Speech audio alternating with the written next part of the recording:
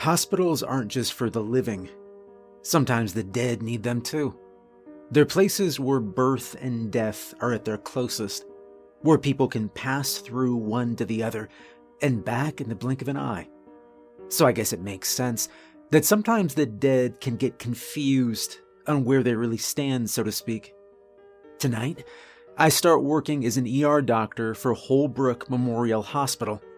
The night shift wasn't my first choice, but we needed the extra money. My wife is on bed rest with a high-risk pregnancy right now, carrying our little boy due in 3 weeks. But now, I wish I'd never taken the job, because there is something horribly wrong with the patients here. On my first night on the job, it was storming hard. Rain pelted down on the windshield, blurring the view of the hospital in front of me. But I saw enough. It was a depressing, stark building made of concrete and dark glass. It almost looked more like a prison than a hospital. I parked as close to the doors as I could, and I made my way towards the entrance. But as I approached the emergency room, I noticed something strange. One floor of the hospital was completely dark. I couldn't tell if it was the 3rd or the 4th floor from where I was standing. Maybe the storm cut the power, I thought. But why would it only be on one floor? Well, whatever the cause, wasn't my problem. I worked on the 1st floor. Still, it was kind of an ominous sign. A row of completely dark windows, while all the other floors glowed bright against the rain. A vein of lightning shot across the sky, followed by the low rumble of thunder. I took a deep breath, and I stepped into the building. And from the moment I stepped in, something seemed off. For one, the emergency room was completely empty. It was so quiet you could hear a pin drop. I didn't hear any beeping machines or conversations or people walking around. It was only 7 o'clock, so it wasn't the dead of night or anything like that. I walked into the triage area. "Hello?" I called. Dr. Harris had given me a quick tour of the hospital during the orientation process. There were 5 triage rooms where patients were kept before being admitted or released. I turned around, listening for footsteps, voices, anything. "Hello?" I called again. And then the curtain covering the room next to me blew outwards, and as it did, I saw a figure press into the fabric, the cloth stretching over an unseen face. Its mouth was wide open, as if screaming for help, hands reaching out desperately. I leapt back, my heart pounding, ready to call for help myself. And then the figure just disappeared, and the curtain was pushed aside by a young nurse. "You must be Dr. Ramirez," she said, giving me a smile. I nodded, still confused by what I'd seen. "Where is everybody?" I asked. "Resting up for the night rush." "The night rush?" I replied. "Nobody ever comes in at this time," she began. "But things get busy after midnight." She gave me another smile, and then just walked away. Now what she said struck me as weird. We were in a small town where most things closed at 9 or 10 p.m. Wasn't like Holbrook Memorial Hospital was suddenly going to be flooded with drunk partygoers at 3 a.m. I wanted to ask more, but she was already halfway down the hallway. I found the on-call room and decided to hang out there until I was needed. I stayed there, browsing on my phone for about an hour, before a different nurse came in and told me I was needed. It was an easy case. A man accidentally cut himself while prepping dinner. I gave him a few stitches, and then it was back to twiddling my thumbs in the on-call room. Around 10 o'clock, I took my dinner break. After eating my sad, lumpy sandwich, I decided to look for a vending machine. I am a total sucker for junk food, despite what I tell my patients about eating healthy. I wandered away from triage and down the hallway in search of an ice-cold Coke and a pack of vinegar chips. But, strangely, the hospital was even more empty over here. The hallway was completely silent. Only my own footsteps echoed against the linoleum. Again, there were no machines, patients, or nurses bustling around. There was a nurse's station ahead of me, but as I approached, I found it completely empty. All the computer screens were dark, and all the doors were closed in this wing of the hospital, with no light coming from underneath any of them. Well, nothing strange about that, probably. Just meant the hospital wasn't filled to capacity. And I mean, that was a good thing, right? I turned around, ready to give up on my quest for junk food. And that's when I saw her. A young woman was stumbling down the hallway. She was in bad shape. Her face was pale, white as a sheet. Her long hair was matted with sweat sticking to her face. She held both hands against her stomach as she let out a long cry of pain. "Do you need help?" I asked as I rushed over. She didn't turn to look at me.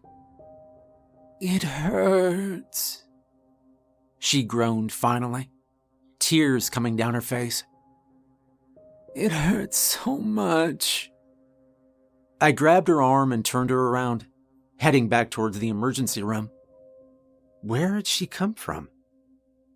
"Hey, we need some help," I called out, but only my own voice echoed back.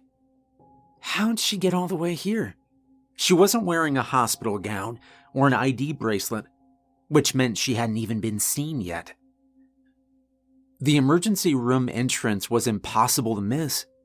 What back door had she taken to end up all the way out here? But I didn't have much time to think. The woman's hand tore away from mine, and she crumpled to the floor, wailing in pain and clutching her abdomen. And I sprang into action. After searching a few of the empty rooms, I found an unused stretcher. I helped her onto it, and then pushed her down the hallway as fast as I could. In just a few minutes, we were back in the triage area. I got her settled into one of the beds and then asked her as much as I could. Her name was Haley Johnson. She was 24 years old. She told me she was in extreme abdominal pain. So much pain, it felt like someone was stabbing her on her right side over and over. Two thoughts instantly occurred to me: appendicitis or ectopic pregnancy. And I immediately gave the order for an ultrasound. I also sent the orders for surgery to the rest of the staff. But as I was walking back to the room to check on her, someone called my name. I turned around to see Dr. Harris running towards me. "You are supposed to clear any surgical procedures with me first," he said. "Sorry, I forgot," I said, starting to turn away from him, thinking that was the end of it, you know? "I'm canceling the surgery," he said behind me. "What?" "You heard me. I'm canceling it. I don't approve it." I stared at him, my heart pounding. He was going to risk the life of that poor woman to prove some point? "You can't do that," I began. "She'll die. You'll be sued for malpractice." I was almost shouting now. Some of the nurses turned to look in our direction. I swallowed, backing away slightly, but I held my ground. Dr. Harris leaned forward. He lowered his voice, and somehow his voice, his near whisper, was more terrifying than if he'd started screaming at me. "You better not raise your voice to me ever again. She doesn't need surgery. She doesn't have appendicitis or an ectopic pregnancy or anything else. If you don't believe me, check the ultrasound. And then he turned and walked away. The nurses quickly went back to their work, pretending they hadn't just been staring at us. I swallowed. I was so angry, but my anger had gotten me in trouble before. Focus on Haley, I told myself. She needs me right now. I hurried back to her room. The ultrasound tech was already in there, but when her eyes fell on me, she acted just as strangely as Dr. Harris. You know, my time is valuable too, she snapped. You think you can just order people around to do whatever you want because you're a fancy hotshot doctor, huh? But this isn't funny. What the hell are you talking about? I replied. You know exactly what she is. We all do. You're just wasting my time, she said. Huffing, she began wheeling the ultrasound cart out the door. What she is? I thought. Doesn't she mean what she has? Okay, if you won't do the ultrasound, then I will, I said, grabbing the other end of the cart. She just shrugged and gave it to me, then left the room. Now, I'd only done a few ultrasounds before, back in med school. After fiddling with the controls for a few minutes, I finally got it working. Haley was only semi-conscious now. She was tossing and turning in the small hospital bed, the whole time groaning in pain. I spread the gel on her abdomen and then lowered the probe. The ultrasound screen filled with white and black shapes, shifting and turning as I moved the probe across her belly. I continued searching, looking for the right spot. But I was rusty at this. I moved the probe further right and stopped dead. In the middle of the screen was a pointed white object. It glowed brightly against the grainy black and white shapes. What is that? I thought. I stared at it for a moment, scowling, the probe still on her belly. And then I sighed, pinched my nose, and glanced up. My eyes landed on the window, on her reflection, and all the air was suddenly sucked out of my lungs. In her reflection, Haley's clothes were soaked in blood. The handle of a knife stuck out from her stomach, glinting in the fluorescent light.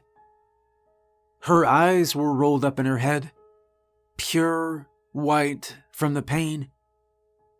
Her mouth gaped open in a never-ending scream, and she was staring right at me. I leapt out of the seat. The ultrasound probe clattered to the floor. My heart pounded in my chest, and I backed away, the room spinning around me, wind rushing in my ears. But when I looked back to the bed, Haley looked exactly as she did before. Semi-conscious, groaning, and no blood. Definitely no knife on her. Okay, I need to get help, I thought. I ran out of the room calling for the nurses and other doctors. Anyone. But when I led them back into the room, rambling on like a crazy person, Haley was gone. No, that's impossible, I thought. She couldn't even walk. There's no way she could have gone anywhere. Did Dr. Harris take her somewhere, I wondered? She was right there, I told him. Did someone take her away? What was her name? One of the nurses asked. Her name was Haley Johnson. As soon as I said her name, the entire energy in the room changed. Like a wall had been put up between me and them. Like they knew something I didn't.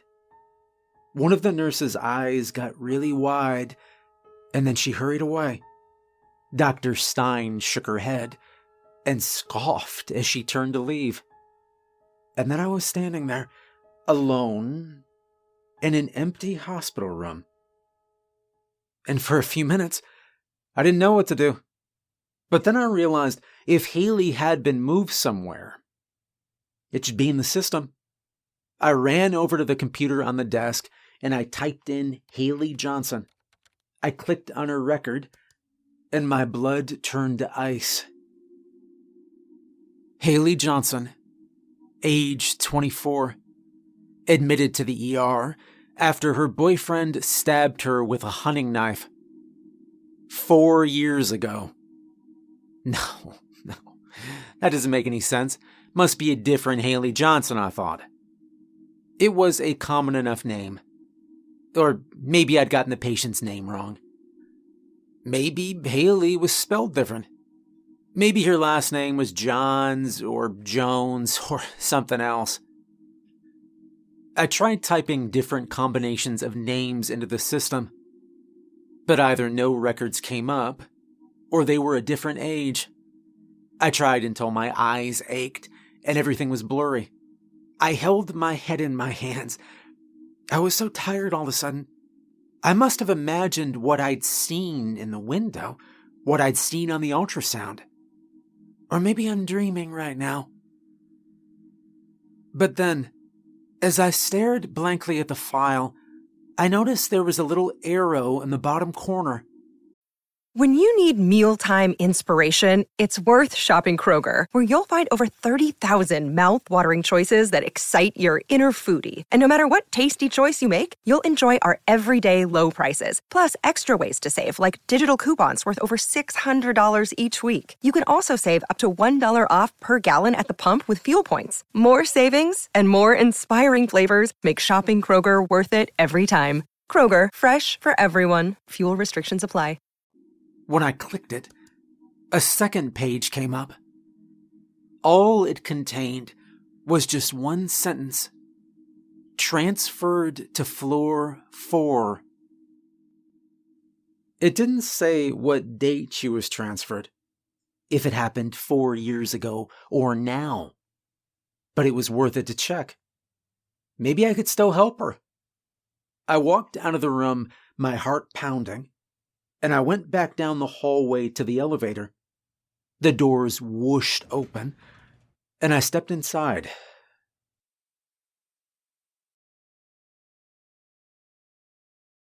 I pressed the button marked 4, and the elevator lurched underneath me. The doors began to open, and I realized something was horribly wrong. The hospital wing in front of me was pitch black. The only light came from the elevator, spilling out into the darkness. "Hello?" I called out. There was nothing but silence.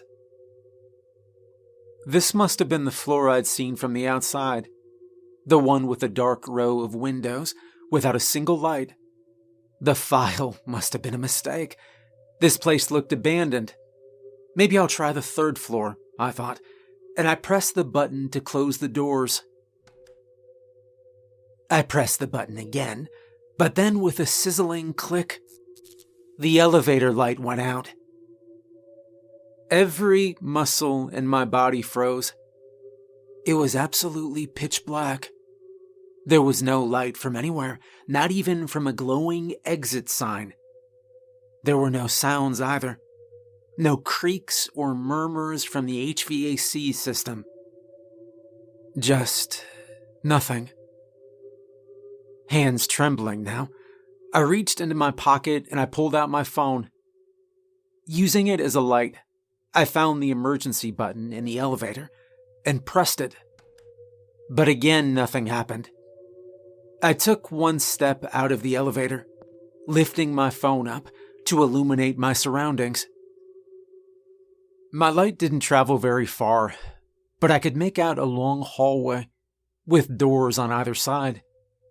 If this floor was like the others, the stairway was on the opposite end of the hallway.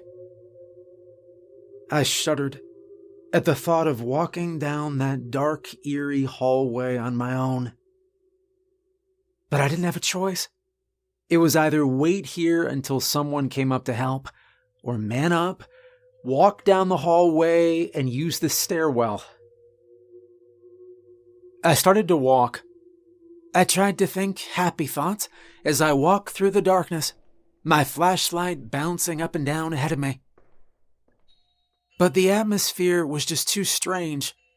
Hospitals usually had emergency generators because so many life-saving machines depended on electricity.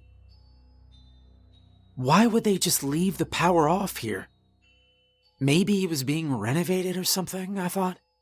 But when I looked around, I didn't see any evidence of that. No tarps, drills, or cans of paint around. In fact, this floor looked like it had actually been used recently. There was a stretcher parked outside room 12. A hospital gown was bunched up on the floor, stained with something dark. There was even a tray of metal tools standing in the hallway, just out there in the open.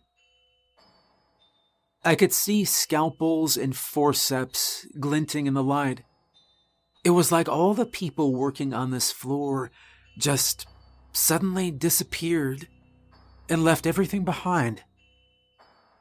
As I continued through the darkness, however, I realized some of the doors ahead of me were open, and my blood turned to ice.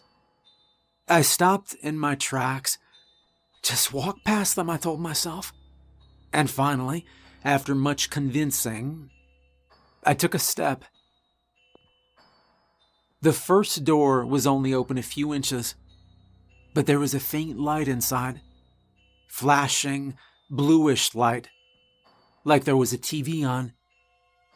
I thought there wasn't any power up here. As I passed it, I thought I heard the low murmur of canned laughter coming from its speakers. Okay, keep going, I said to myself. The second door was on my left. It was pitch black. I approached it slowly. My legs felt like they were moving through molasses, but as I approached, I heard something. A soft moan of pain. I wanted to just run the hell out of there, but a little voice wormed its way into my head. What if that's Haley? What if she needs my help? I stopped outside the doorway, and I shined my light in. The room was small. A cheap fold-out table sat in one corner. An empty, filthy-looking bed lay in the middle, and a white curtain hung from the ceiling, dividing the room in two. "Hello?" I called out. The moan sounded again. It was coming from behind the curtain. I took another step into the room, holding my phone up high, and my legs shook underneath me. "Haley?" I asked. And then it happened. The curtain rippled.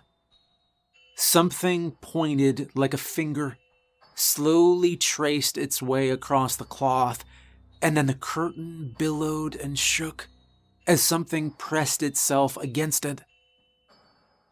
I could see the shape of a figure, of a mouth gaping open. So I wheeled around and I ran. I passed other rooms, flashing by in my vision. Radio static spilled from one, piercing the silence. Frantic whispering came from another. The same several syllables, over and over, in a strange language I didn't recognize. A bright light twinkled in another, halfway obscured by a shadow. I kept running, my feet slipping underneath me. Almost there, I told myself. I could see the end of the hallway now, the door for the stairwell. But there was just one problem. Between me and the stairs, there was a door swinging open. It creaked loudly on its hinges. I burst into a sprint, and I kept my eyes locked ahead of me, not turning to look into the open room. But I saw it anyway. There was someone standing inside the room, just a foot or two within the doorway. It looked like an old man, wearing a faded, stained, hospital gown. He had long, wild gray hair and sunken, pale skin. He didn't react as I walked in front of him. He just stood absolutely still.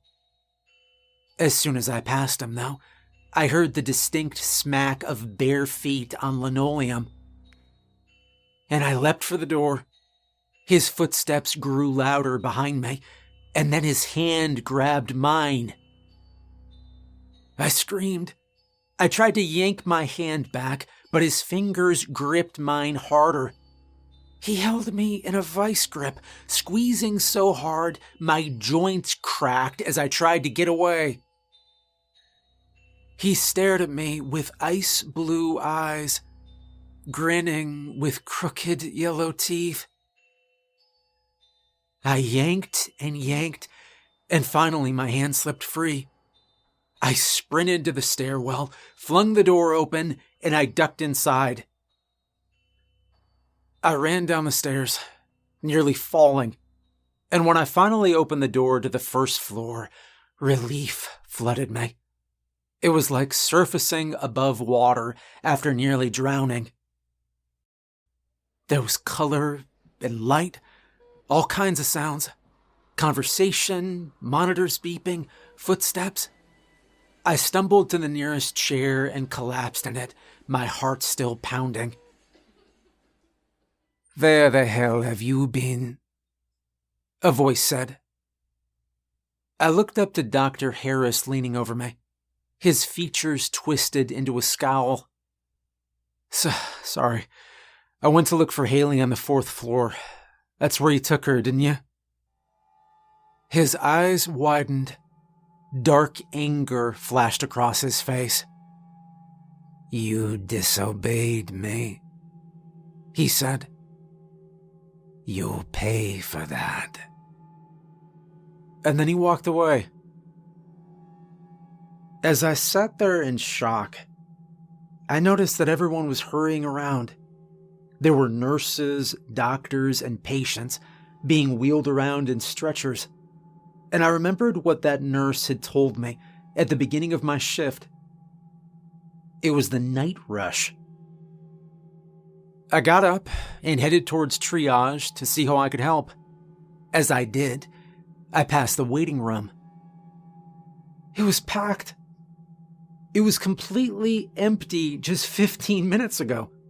But as I passed by the crowd of people, I saw horrible things in my peripheral vision. An old woman leaning out of her chair with black pits for eyes. A woman raking her hands across the wall with her mouth open, as if she was screaming at the top of her lungs. A middle-aged man lay on the floor, his whole body shaking as he sobbed. I stopped dead in my tracks, and I turned towards the room. But when I did, everything just snapped back to normal. The little old lady patiently sat in her chair. She sniffled into some tissues as she waited for her turn. The woman who'd been screaming was pacing the room calmly. The middle-aged man was on his phone. What the hell was happening? My entire body shook, and I forced myself to keep walking, my legs feeling weak underneath me. I'm so tired, I realized. It's been so long since I've had to stay up all night. Maybe I'm dreaming, seeing things. Nothing about this makes sense. I took a deep breath and tried to compose myself as best I could. I steadied myself as I entered the first triage room. There was a woman there who'd been in a minor car accident. I admitted her for a concussion. And then I moved to the next room. There, an old man presented with symptoms of a heart attack. I had him admitted and transferred to a specialist. I kept going like this for a half hour or so. I rushed from room to room, trying to help the patients as best I could. And then my pager beeped. I was needed in room 5, Confused, I rushed to the room, and my mouth fell open. It was my wife. She was lying on the bed, moaning in pain and clutching her belly, tears coming down her cheeks. "I was fine," she said weakly, between contractions. But then all of a sudden, the contractions started. Really bad. First nothing, and then just this. God, it was intense, horrible pain. My mind reeled backwards. Dr. Harris's words echoed in my head. "You'll pay for that," he had said. I shook my head. There was no way he could supernaturally put my wife into premature labor. That was ridiculous, right? Did I fall asleep? Maybe I'd fallen asleep when I was in the on-call room hours ago. Maybe everything since that point had been a dream. A nightmare. I pinched my arm, glanced a few times at the clock, but everything pointed at reality. This was all real. "Dr. Ramirez." I was snapped out of my thoughts by the nurse. "She needs an emergency C-section now," she said to me. "Her blood pressure's through the roof. Preeclampsia. If we don't act now..." She didn't need to say the last words. I knew them by heart, ever since she was diagnosed by her doctor. I knew that if we didn't act now, she'll die. We wheeled her deeper into the hospital.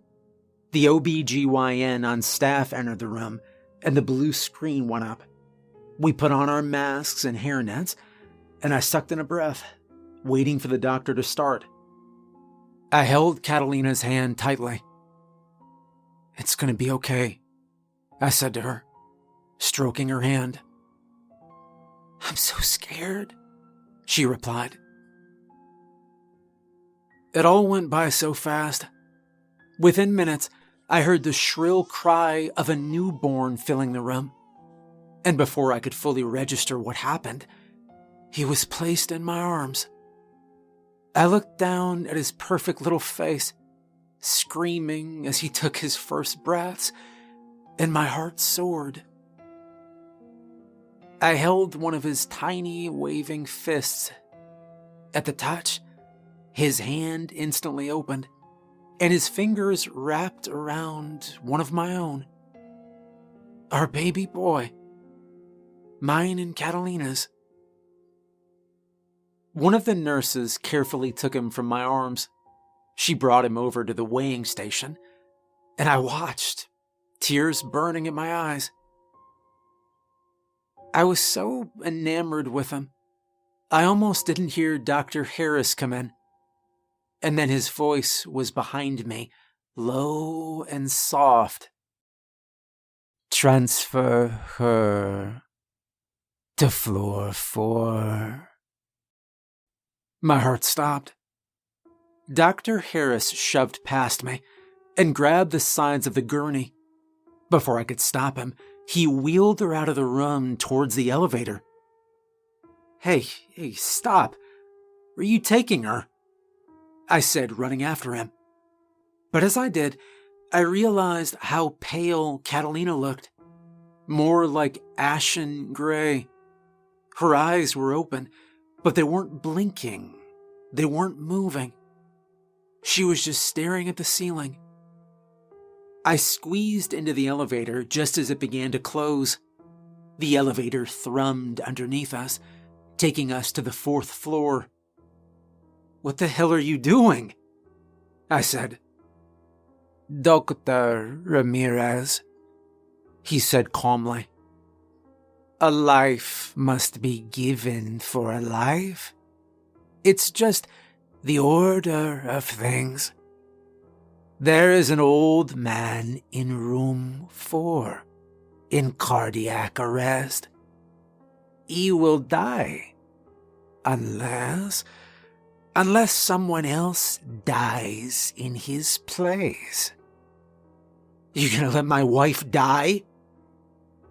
I choked out. So he can live. Well, the old man is wealthy. Immensely wealthy. He can pay more. This hospital isn't cheap to run, you know, he said, glancing at me with a grin. Besides, you actively disobeyed my orders. You can't do that. Oh, I've done it before. Hundreds of times. To people like Haley Johnson, he said, as he smiled crookedly. The spirits, they get restless sometimes. And they come back down here around midnight. They wander the halls, wait in the emergency room, looking for revenge, for closure, for something. We just send them back up to their resting place. Just then, the elevator dinged and the doors rolled open. Ah, look. Here we are, Dr. Harris said. And the floor was no longer dark. Lights flickered overhead, lending a strange strobe-like effect in the abandoned hospital wing. I stepped out onto the floor. All the doors were open now, and in the rooms, someone sat on a hospital bed in each one. But they weren't injured or in pain. They were calm, sleeping, reading, or staring at the blue glow of an unseen TV. In one of the rooms closest to the elevator, I saw a woman inside that looked familiar. Haley Johnson. It's time, Dr. Harris said, as he began to roll the gurney out of the elevator. And that's when I saw it. Ahead of us, someone was standing in the middle of the hallway, and my heart leapt into my throat. It was the man in the hospital gown, the man who grabbed my hand last time I was here.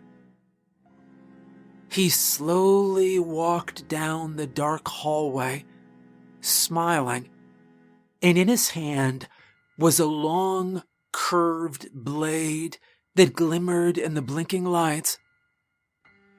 A scythe. His wild gray hair fell over his face, casting long shadows over his sunken skin. His gaunt face resembled a skull in the dim light, and his eyes looked like black pits that went on forever. No. This can't be happening.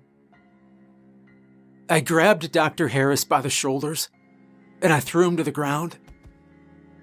Before he could get up, I yanked the gurney back into the elevator. I jammed my thumb against the close door button, pressing so hard my knuckles cracked. And for a heart-stopping moment, nothing happened. And then with a shrill squeak, the doors began to close. Dr. Harris was scrambling up now, his face twisted in anger. I darted forward, putting myself between them and Catalina, praying the doors would shut. And then they did. The doors closed, and the elevator began to descend. When the doors opened again, I rolled Catalina onto the first floor. Her eyes jittered for a second, then focused on me. Where am I?" she asked. "It doesn't matter," I whispered back. "All that matters is that you're safe." The next few months went by in a blur as we adjusted to life as new parents. Our son has been nothing but a complete joy. Well, okay, the nighttime wake-ups aren't my favorite, but every day, I'm thankful that all three of us are here, that my wife didn't die during childbirth, and that I was able to pull her back from the 4th floor. I quit my job at Holbrook Memorial Hospital, and we moved a few hundred miles away, out into the country. And things are happy. Things are wonderful. But every so often, when I wake up in the middle of the night, I see a bit of movement in the corner of my eye. I can just see something out the window, up on the hill behind our house. It looks like an old man in a tattered hospital gown, holding a scythe and grinning at me.